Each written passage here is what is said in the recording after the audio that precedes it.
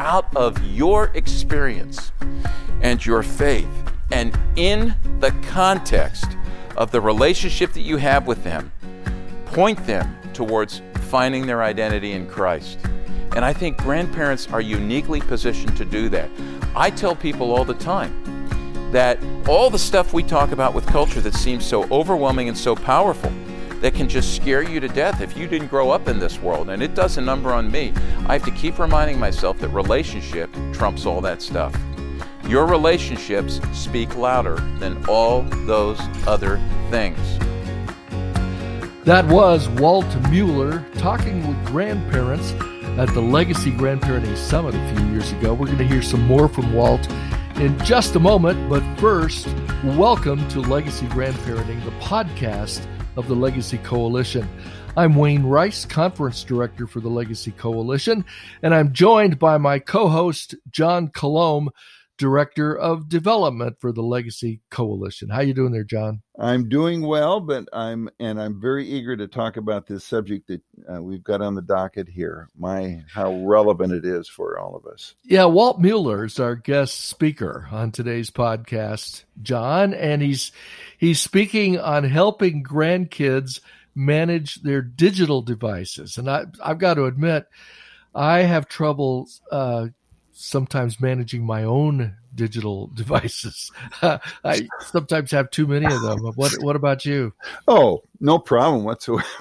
No, I mean, there are times I have to just say, down, boy, I own you, you don't own me. But sometimes that doesn't even help, because when you hear buzzes and rings, I mean, we are so easily distracted these days by all of these things. But yeah, well, it's just amazing though how dependent we've become on our phones and our computers, our little pads, tablets, and everything that we carry around. And it seems like it's hard to keep them straight, but they're just so distracting, and it's amazing how much time that we give to those things. And look though how great they are. I mean, we can bank on our phones. We can do our calendar. We can exercise or find out how we're doing. We can talk to the doctor or show our airline ticket. I mean, there are a lot of benefits with these things as well. And that's part of the problem, to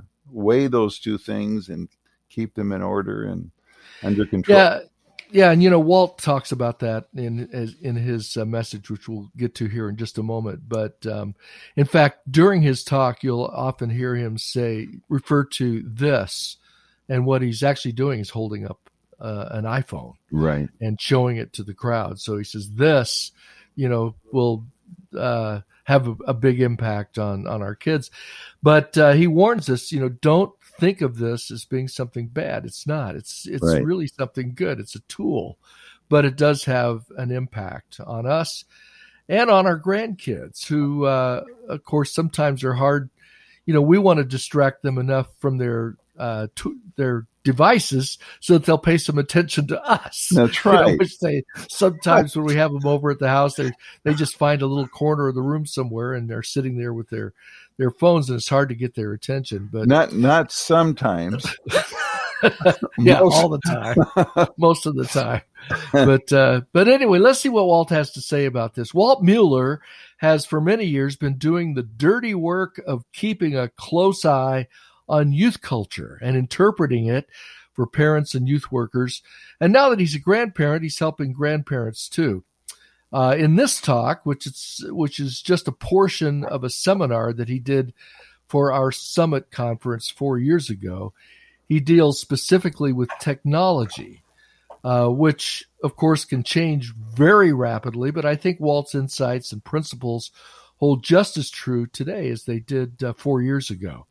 Which, of course, in digital media time, 4 years is almost like 4 centuries. Oh yeah. But everything it changes so quickly.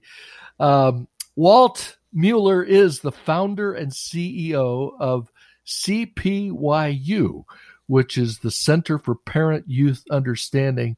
They're headquartered in Elizabethtown, Pennsylvania, and most people that I know who work with kids in the church look up greatly to Walt Mueller and this organization for providing them with the kind of information that they need to be able to relate to today's kids. So let's jump in and listen to Walt speaking to grandparents at the 2017 Legacy Grandparenting Summit. We are living on what I would say is a digital frontier. I know that when you look at what's happening with technology, or when your grandkids show up at your house and when you're with them and they pull out their devices, it is mind-spinning. It is mind-boggling. But the reality is we are, if you think of the frontier and the Wild West, the settlement, the movement east to west, we're still, in terms of digital technology, probably in New Jersey. If you're moving from the Atlantic Ocean to the Pacific Ocean, we haven't even gotten out of New Jersey yet. We're still starting to move in that direction. And what I want people to understand about this digital frontier, and this is a responsibility of parents and it's a responsibility of youth workers and certainly grandparents as well, is that there are a lot of unknowns in this. Just like the settlers moved from east to west when the United States was settled, and there was disease, there were enemies that they encountered, there were all sorts of hardships, and there were good things as well. There is a mix. There is a real mix of what we're going to encounter as we're on this digital frontier. And so you need to be, I want to encourage you to be poised, to be thinking, to be the responsible adult in this, and to be thinking about how these things are unfolding and how it works. The difficulty for us is that we in this room are all digital immigrants. We were not born with these tools. We're like the immigrants who showed up at Ellis Island, right? Just a few of our belongings, and the big thing you notice about them is there's a deer in headlights look. You're like, what happens now? And certainly with technology, that's the way it is. Your kids, your grandkids are digital natives. Jean Twenge, who's at San Diego State University, has just released a book called iGen, and she's named this generation the iGen. She has numerous reasons for doing that. She would identify them. These are our grandkids, right? Those born 1995 to 2012. And they are living with this technology, and it makes sense that we guide and nurture them in this. If Jesus truly is the Lord of all of life, and if the Lordship of Jesus Christ is to stretch into every square inch and every nook and cranny of life, it has something to say, our faith has something to say, a lot to say, in fact, about technology and how we live with technology. And the burden is on us, just as we as parents and grandparents are called to nurture our children and our grandchildren, we are called to nurture them on this digital frontier.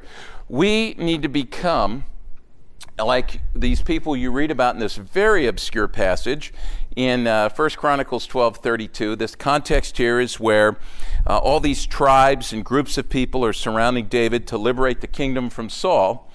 And as they're coming to surround him, they're listed there. You may be a person who, like me, would breeze through this passage because there's not much you would think that you could apply to your life. The reality is that right in the middle of that passage, we hear about the men of Issachar. And God, in his sovereignty and in his providence, with purpose, includes this, that there's a descriptor that they are people who understood the times and knew what Israel should do. And we, in fact, need to become like men and women, grandmothers and grandfathers of Issachar who understand the times and know what Israel should do. So let's jump into that and learn just a little bit about this, about technology. And the one thing I want to say right from the outset is these are not bad things. I think we have to realize that technology is a good gift from God. If you understand the making of culture, if you understand Genesis 1 and 2, when God creates us in his image as human beings, he says to us, be fruitful and multiply, cultivate the earth. And part of that cultivation is to take the raw materials that God has given us and make something good out of that, to image God by being creative ourselves. So even people who do not have a heart bent towards God, or who are followers of God, they're not followers of God. Even people who exercise their creative gifts, they're imaging God in some way when they make these things. So the important thing is to remember, these are not bad things, but we can either use them in a way that brings honor and glory to God, and we certainly want to do that ourselves. We want to challenge our grandkids to do that, or we can use these tools in ways that bring honor and glory in the other direction to what the Scriptures call the kingdom of the world, the flesh, and the devil. And so there's a lot of thinking that needs to go into this, and it's just thinking through this biblically. I want to encourage you to keep doing that and having conversations. You know, Deuteronomy 6, I'm sure somebody has talked about that already here, that we are, as part of a village, not just moms and dads, but grandparents as well, being salt and light and leading our grandkids, and to have conversations. Remember, this is a process, and they're going to push back a little bit. You may not, you may try to guide them, direct them into how to use this to the honor and glory of God, and they may falter a little bit on that. They're probably not going to go, gee, Grandma, gee, Grandpa, or Pop and Gigi, that's what we're called. That was brilliant. You just changed my life. I'll never use this in the wrong way again. It's a process. So I want to encourage you to stay on top of this and keep with it.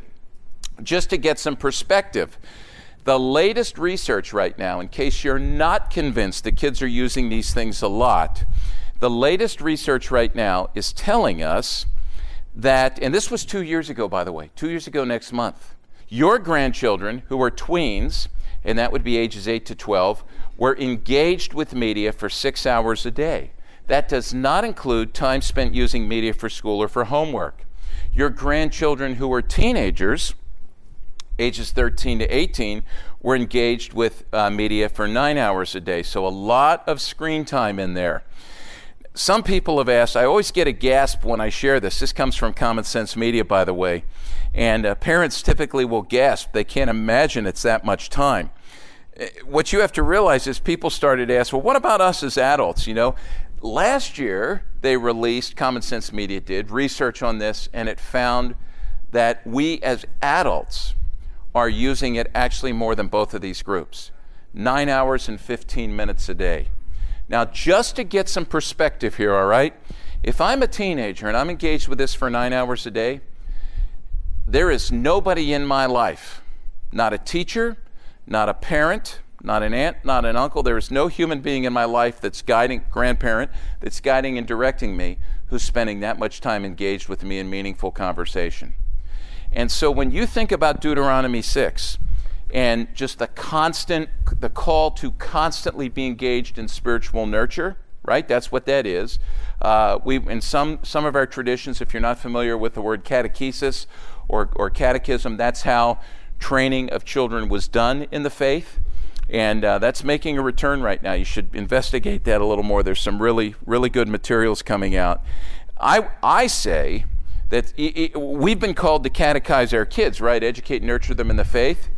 Culture, particularly through this 15 square inches of glass, is now catechizing our kids 24/7. And I would say 24/7 because well over 90% of children and teens with smartphones are sleeping with these things. And that is extremely dangerous for numerous reasons. One would be, I'll just mention it to you, this is a pushback you can give. Share this with with the parents of your grandchildren, that a teenager, just a teenager, not a child, but a teenager now needs 9 hours and 15 minutes of sleep, uninterrupted sleep for healthy growth and development. That's the way God made us. If you're sleeping with this and constantly waking up and engaging with this, you're not getting the 9 hours and 15 minutes of uninterrupted sleep. By the way, you know why kids say they're sleeping with these things? They don't want to miss anything. They don't want to be there for people. They need to keep maintaining their online image. We'll come back and talk about that because that's a scary thing. Here's what happens. If any of you have ever struggled with depression in your life and you go to a counselor, the first thing a good counselor will ask you is this: how are you sleeping? Because the first issue a counselor wants to deal with if you're dealing with depression is sleep. We've got to deal with the sleep thing first, because you're not going to make headway in terms of getting over this unless you're getting sleep. And so what we're learning is kids aren't getting sleep. Depression is off the charts. And I don't know if you realize this or not. I'll talk about this more in the next session. But anxiety right now. Have you heard all the talk about anxiety? Anxiety right now on college campuses is the number one health concern that's being dealt with on the college campus with the healthcare centers. It's not a virus, it's not broken bones, it's not splinters, it isn't even depression anymore, it's now anxiety. And so all these things are building and building and leaving our kids overwhelmed. So I would say to you, culture is catechizing our kids 24/7, primarily through this. And it's leading to all sorts of fallout. Again, this is not a bad thing. These are great, wonderful tools that we've been given by God. We just need to learn to use them in the right way. So I always say there are two questions that we need to constantly be asking. Let me give you the first and a response to this. The question we always need to be asking, and again, you can push on this with your children too, your grandchildren's parents, because by and large we're finding that many of them are not thinking Christianly or deliberately or strategically about these things. And stuff just happens to us. So the first question is always, what is social media and technology doing to us and to our kids and to our grandkids? And if you look at what's happening in terms of immersion, some of what you see, you tell me if you see this or not. I'm summarizing some of the research that's being done. If you are immersed with your screen, you actually become oblivious to the real world around you because you're constantly engaged in this. Now, some of the ways that we see the obliviousness is just in physical problems that occur. So where I'm from in Pennsylvania, actually in front of a school that I went to, a high school in Abington, Pennsylvania, just this summer in August, you may have read about this in the paper. A girl was updating her Instagram account, walked into traffic, was hit by an SUV. You're going to hear those stories more and more. So we become oblivious to the world around us. And I think, too, it's not just the physical dangers that exist, but the disconnect that we now have mentally with the world. We become oblivious to each other. And we know this because research is being done right now that even though we may be physically present with each other, and certainly you're seeing this in the home probably more than anywhere else because we spend so much time there, we are, as Sherry Turkle from MIT says, we are alone together. We're together yet alone. And this is very frustrating because your generation of grandchildren, they have more tools at their disposal to be connected with people and to develop community and communicate with each other than any prior generation, and yet they are more alone and more lonely and more anxious and less supported than any other prior generation. It's the great irony of this, which is really frustrating. We become oblivious to ourselves as well. We are so tuned into everything else in the world that we don't focus on ourselves. And ultimately, I think as well, this is undermining our spiritual growth and development. And all of the distractions that occur, I think, make us oblivious to God. So that begs the second question. And that's really, I want to address this as well, because if we have an issue, we need to address it. And the second question is this: what am I doing with social media and technology for myself and for my grandkids? And so we're going to think about that just a little bit here. Now, just as some background, when I'm talking to parents and talking to youth workers, and I talk about spiritual nurture and technology, I give them an overarching goal. And that is that this should be for every area of life, that in anything, any pursuit that we engage with in this world, we need to endeavor to think Christianly, and in our actions and in our pursuit of that endeavor, work to bring honor and glory to God. So, academics, what does it mean to pursue academics to the glory of God as opposed to the glory of self? Or play. What does it mean to participate in sports and play to the glory of God rather than to the glory of self? Certainly with play, we would say it's a lot more than just praying before the game and praying after the game. It's how you play. Marshall McLuhan, if any of you studied communications theory, you may remember back in the 1960s, he coined this term, the medium is the message. He was a media theorist. A lot of people thought he was pretty nutty, but actually what he said has really worked to pan out pretty well. When he wrote the book, they published it with the wrong word. They misspelled message on the title. And he said, just leave it that way because it really does communicate something else about how technology influences us. It kind of massages us and massages us to sleep. But what he was saying there when he said the medium is the message is that it's not so much the content that we encounter that shapes us, but it's the tool itself. He said this. This is a great quote. He said, "We become what we behold. We shape our tools, and afterwards our tools shape us." So this will shape you. This will shape your grandchildren's parents, your children. This will shape your grandchildren. And the further we move on to that digital frontier, and the more technology and tools that we have available to us at the reach of the end of our arm, the more it will shape us. Here's an example of how this works. Just think about this, all right? 1876, none of us were alive then. So Alexander Graham Bell invents the phone. What an amazing tool. Now we can talk across great distances. But think about what McLuhan said. First we shape our tools, and then our tools shape us. So before the invention of the phone, all conversation had to take place in close proximity. You were either yelling across a field or you were face to face. So think about what this has done to the way we converse, all right? So before the phone, we could talk, hear each other, we could see each other, we could see body language, we'd make eye contact, we could actually touch each other. There was so much more to communication that made it rich. When the phone comes along, what happens? First we shape our tools, and our tools shape us. Now I can hear you, but I can't see you. I don't know about your body language. I don't know about your eye contact. So something is diminished now from our communication. And I'm not really sure. Is she listening to me? Is he hearing me? How is he responding to this? Is his body language saying something other than what his words are saying? Well, you keep going. We develop technology. Now you have email. You remove the voice. And every one of us in this room, we've received emails where we go, shouldn't have been said by email, because we don't know. Now we can't even hear people. We can't see, so all we see are the words. And now the preferred method of communication for your grandchildren is what? Texting. Texting. So now you're removing full words even. And again, if we think about this, first we shape our tools, and then our tools shape us.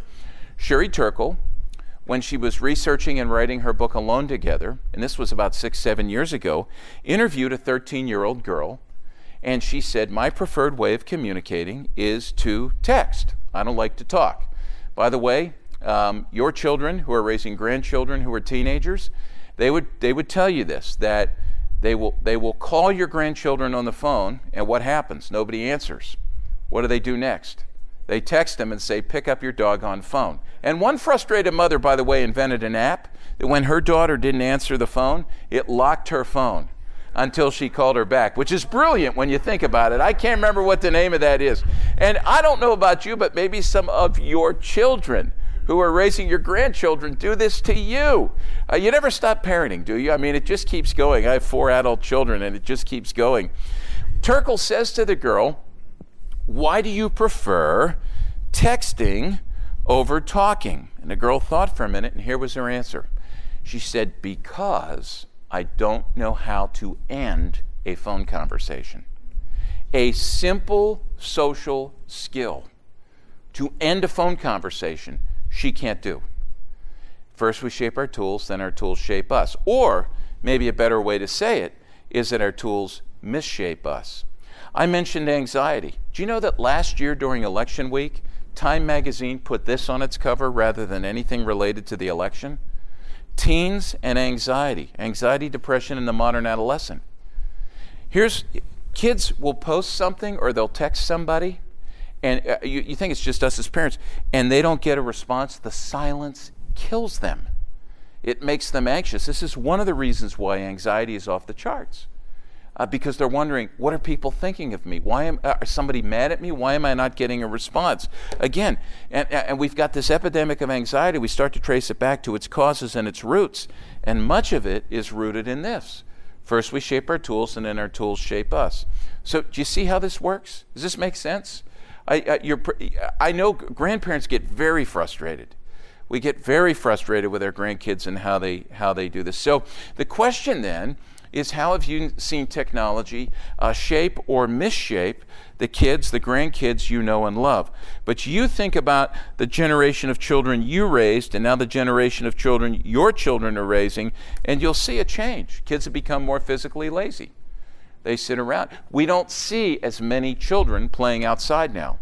Do you know, parents today are fearful to do what you and I did with our kids and what our parents did with us, and that is, we'd get home from school, and I remember my mom would say, get your school clothes off, get your play clothes on, and go out and play, and don't come home till you hear the bell ring. Now we call that free-range parenting. And that's irresponsible parenting, right? Because we're sending our kids out into a dangerous world. That's what people think anyway. And so we sit around, we play video games, we talk, that sort of thing. We're not outside. We're intellectually uncritical. Why is that? Well, young people today, you know how they're doing research? They Google everything. And whatever the first page of Google results is, which is 10, and research shows this, that's what they're going to rely on. That's all mediated based on algorithms, by the way. And they're not going to go past that, and they're not going to check that. This is a cut and paste world. Psychologically confused. How do I know what's right? How do I know what's wrong?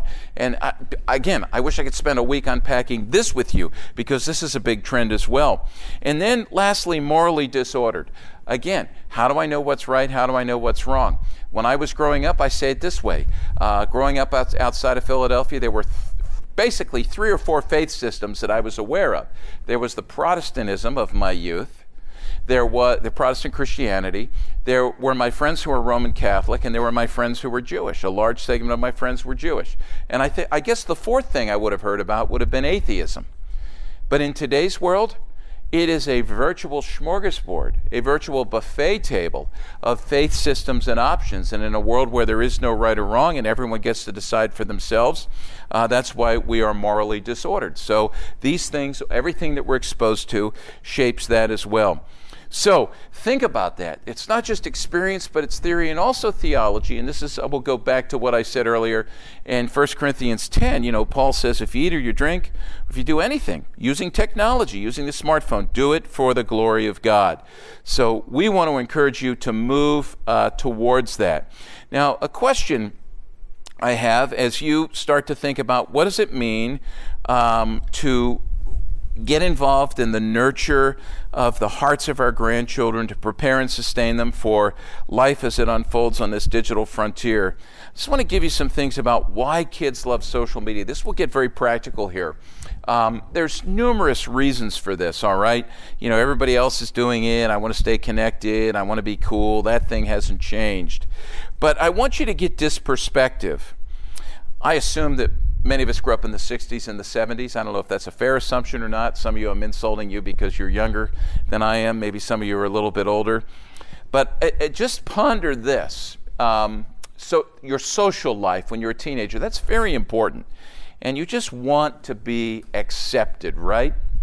I think back to my middle school years, my high school years, and it was basically 6 hours a day for 9 months of the year in the school. And the hallway and the lunchroom were 2 of the toughest places because you really wanted to fit in there. Our 6-hour school day now, because of social media, is a thing of the past. It is now the social pressure to fit in for your grandchildren. You have to understand this. And the peer pressure that exists, that we felt but in different ways, today it is a 24/7 reality. It does not stop.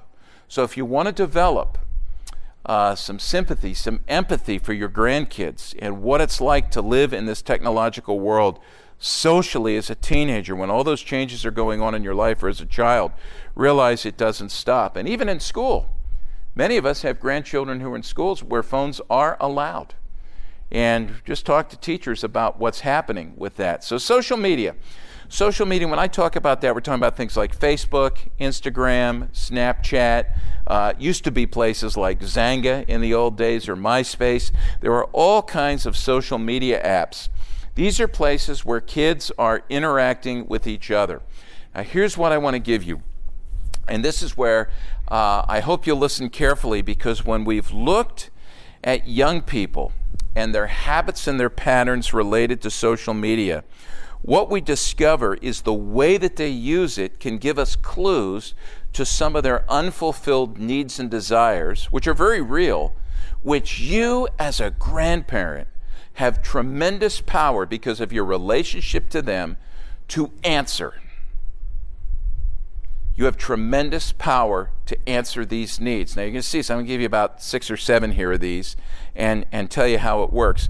But as a prerequisite to this, it's important for you, first and foremost, to be in a growing relationship. Keep the lines of communication open with your grandkids. And then if you are on social media, work to track with them.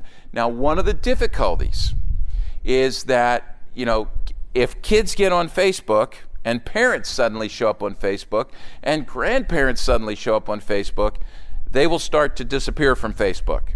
And they will go other places where they're just with their peers. So you have to be aware of that.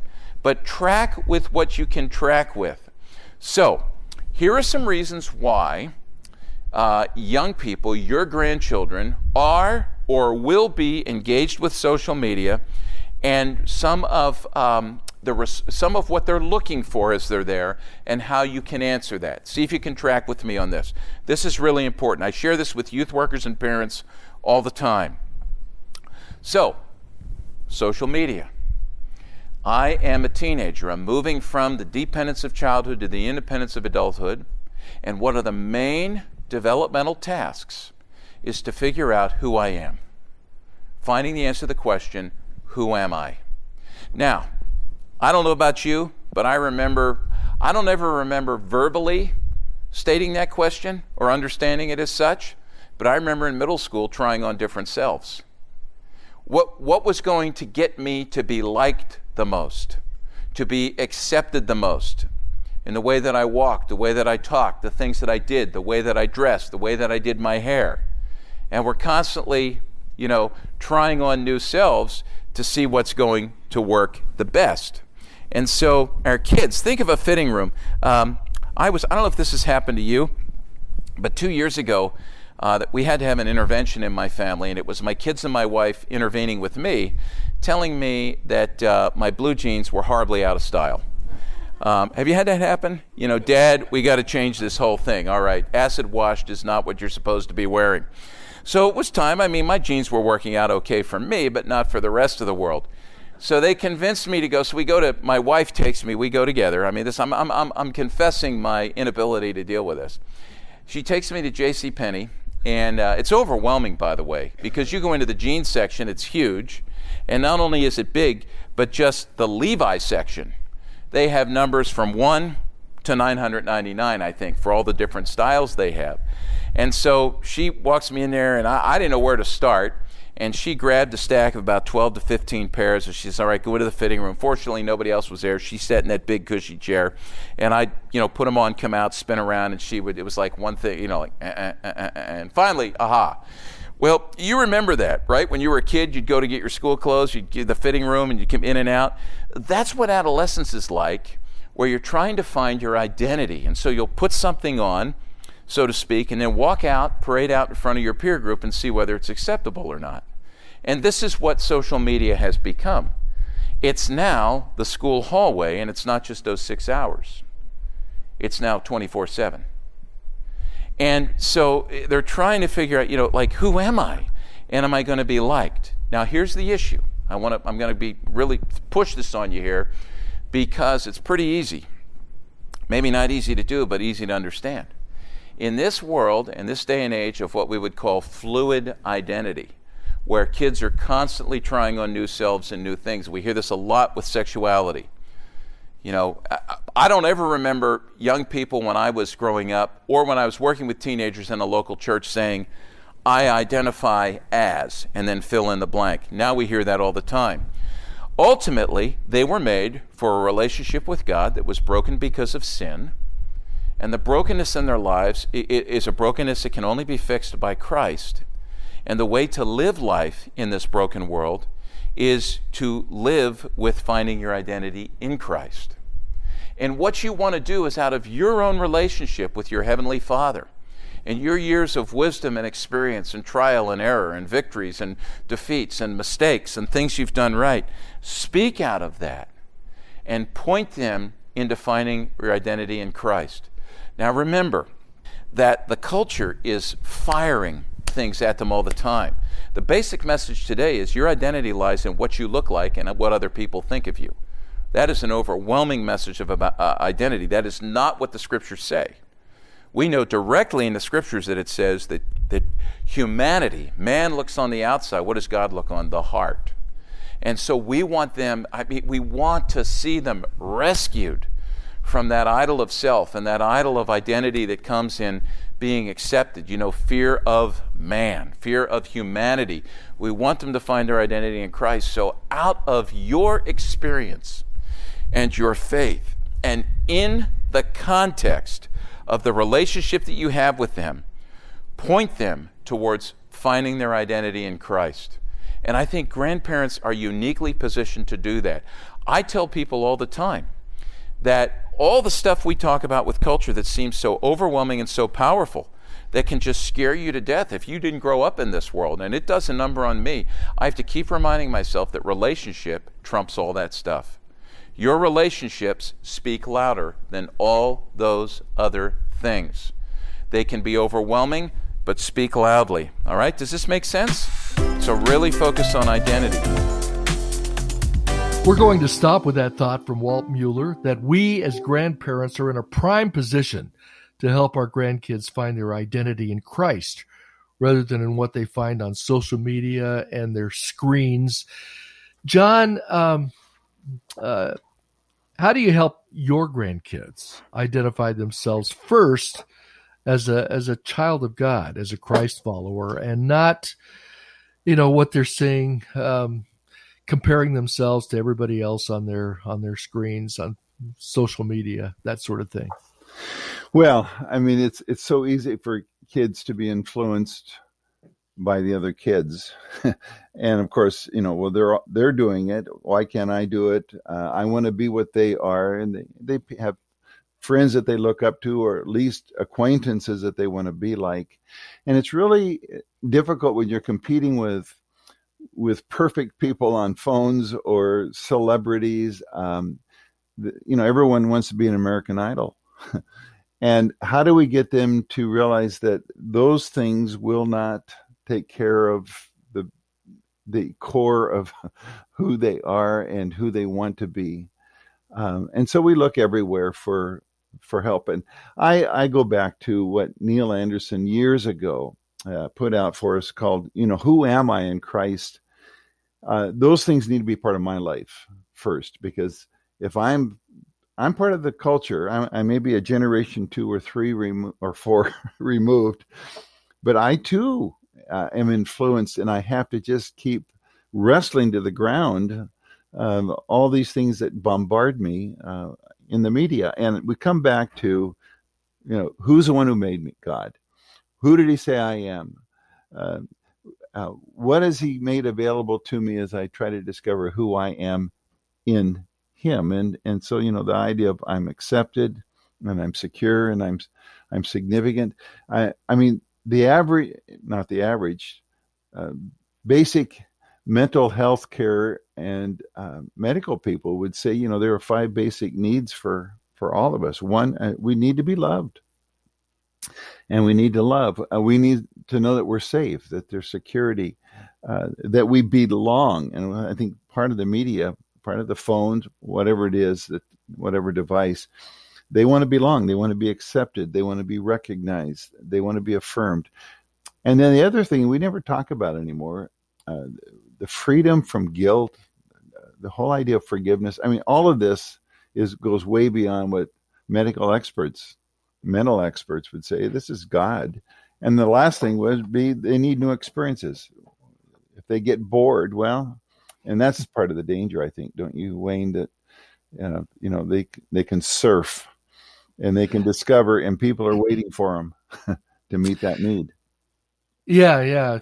Social media tends to let you live vicariously through everybody else and what they're experiencing. And I got to admit, I get on social media some. I don't spend a lot of time on Facebook or that sort of thing. I do have a Facebook account. I'm not asking people to look me up or anything, or to friend me, as they say, which I always had a real problem with, just that whole terminology. Somebody wants to be my friend. Have you ever been unfriended? Have you been unfriended? I don't know. I haven't really looked to see if I have. I'm sure I have, but the whole idea of that, just because I didn't grow up with that. Our kids do grow up with that. Mm-hmm. I mean, that's the terminology and the way we use words and everything is so much different today. But I have to admit that what, looking at Facebook sometimes, you start to feel envious of some people that because everything seems to be wonderful in their lives, and they're accomplishing all kinds of crazy important things, and always having all these exciting adventures with their kids or grandkids. And I'm not doing that. And I think, what's the matter with me? You're so inadequate. Yes.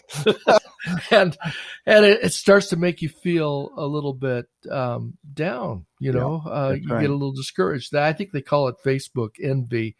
When you're going through all of that. But Henry Nouwen years ago, who's a wonderful writer and on spirituality, taught me something that has always, when we think about identity, he's always emphasized the fact that you are not what you do, you are not what other people think about you, you are not what you own.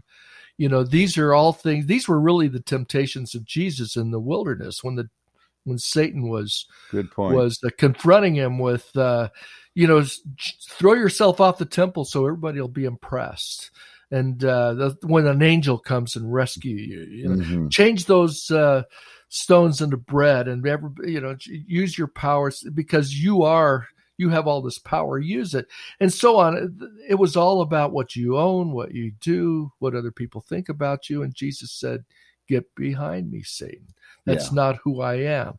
Instead, it was the voice of God saying, "This is my beloved Son, in whom I am well pleased." Wow. That was all that was all that he cared about. And in the same way, I have to keep reminding myself when I'm comparing myself with other people, hey, that's not who I am. I don't need to be recognized by everybody. I don't need to own a lot of stuff. I don't need to be able to do amazing things. I can be content knowing who I am in Christ, that I'm a child of God, that I'm loved by God. It's the things you were talking about. These things can be accessed through a relationship with Christ. And I think what we need to do is talk with our kids about this. I think, first of all, and Walt brings this up, that the relationship that we have with our grandkids, I like the way, he just says that overrides or trumps any influence that social media and these other things impact on our kids. And I know that's true. I've seen the research, and I've seen it with so many teenagers that I've worked with, especially over the years. I always tell youth workers that the kids left to their own devices will always gravitate to the oldest person they can find who will take them seriously and treat them with dignity and respect. And that includes grandparents. If they have a grandfather or a grandmother who adores them for who they are in Christ and who they are as part of their family, and loves on them, and is always there, consistent. Because one thing social media is very consistent. You get all kinds of mixed messages all the time. But if we can give them a consistent message of, we love you, God loves you, you are a child of God, you are precious to me, you are precious to him. Those are messages that I think we just have to keep telling our grandkids over and over and over. And that will override. Yeah, and I was just thinking the difference between virtual and reality, the importance of saying these things to their face, close up with proximity in real time, is so significant. And I think we've seen the results of this past year with COVID and viruses, and we have longed, and we begin to realize how much we need each other. And I've been in situations when we all of a sudden came back together, the weeping, the joy, and in fact, and at the Evangelical Free Church, it was almost like a Pentecostal movement as we regathered in life to study God's Word and fellowship. And the media can only go so far in that. We need each other in real time. Yeah, and hopefully we'll continue to be able to do that as time goes on and bring people together. But hey, this is a great talk from Walt. There's a lot more that we could talk about here, but we're running a little short on time. And I can mention this too, is that Walt's seminar, the entire seminar, we just listened to about 30 minutes of it, but you can download all of Walt's seminar from our website at legacycoalition.com. If you just go to the resources page on the main menu, and then just click on video, audio resources, and search for this seminar, which is helping your digital grandkids navigate their screens from the 2017 Summit Conference. You'll find it there. And Walt continues on. He talks, for example, about the impact of pornography and how accessible it is to a lot of our kids these days, just on that little screen. Compared with when we were growing up, John, it was almost impossible to get your hands on. Porn. Yeah. But today it's readily available to our kids. Well, those are some of the issues that Walt deals with all the time. By the way, check out Walt's ministry at cpyu.org. You can sign up for his monthly newsletter, which is called Youth Culture Update. And really, it's one of the best ways to stay up on what's impacting your grandkids and what's going on. It's really pretty fascinating, but it's a valuable resource to get. That's at cpyu.org. The 2021 Legacy Grandparenting Summit is coming very soon. This October, speakers and special guests will include Josh Mulvihill, Kevin Harper, John Stonestreet, Rob Reno, Reggie Joyner, Kara Powell, Ken Davis, Valerie Bell, and we're going to have music from Fernando Ortega, Scott Wesley Brown, and the Isaacs. All the information is on the legacycoalition.com website. You can register now for the conference in Birmingham, or you can attend at a simulcast location near you. And it's we've got like 50 or more simulcast locations around the country. Right. In fact, I think with the satellites, it's almost close to 100. They can go on the website and discover what's the difference between a simulcast and a satellite. But people are getting on board. We're very excited about that. Yeah, and then we've got Grand Monday Nights, which happens if you go to legacycoalition.com, you can sign up. Or just go to grandmondaynights.com, I think. And it's a weekly webinar that you can join in on as well. Wayne, can I just add, as we wrap this up, 2 resources that might help the grandparents that I found very, very helpful, and I'm not getting any kickback from any of these authors. Tony Reineke wrote a book called 12 Ways Your Phone is Changing You. 12 Ways Your Phone is Changing You. Some very practical applications on what we've just talked about. And the other one is the TechWise Family, Tech, W-I-S-E Family by Andy Crouch. Really helpful to take it to the next step and get these things, become more aware of how we can help ourselves and then help our grandkids, maybe even our kids. Sounds good. Well, that wraps up Legacy Grandparenting for this time, the podcast of the Legacy Coalition. So until next time, this is Wayne Rice and John Colomb saying so long and praying that you have a great week of intentional Christian grandparenting.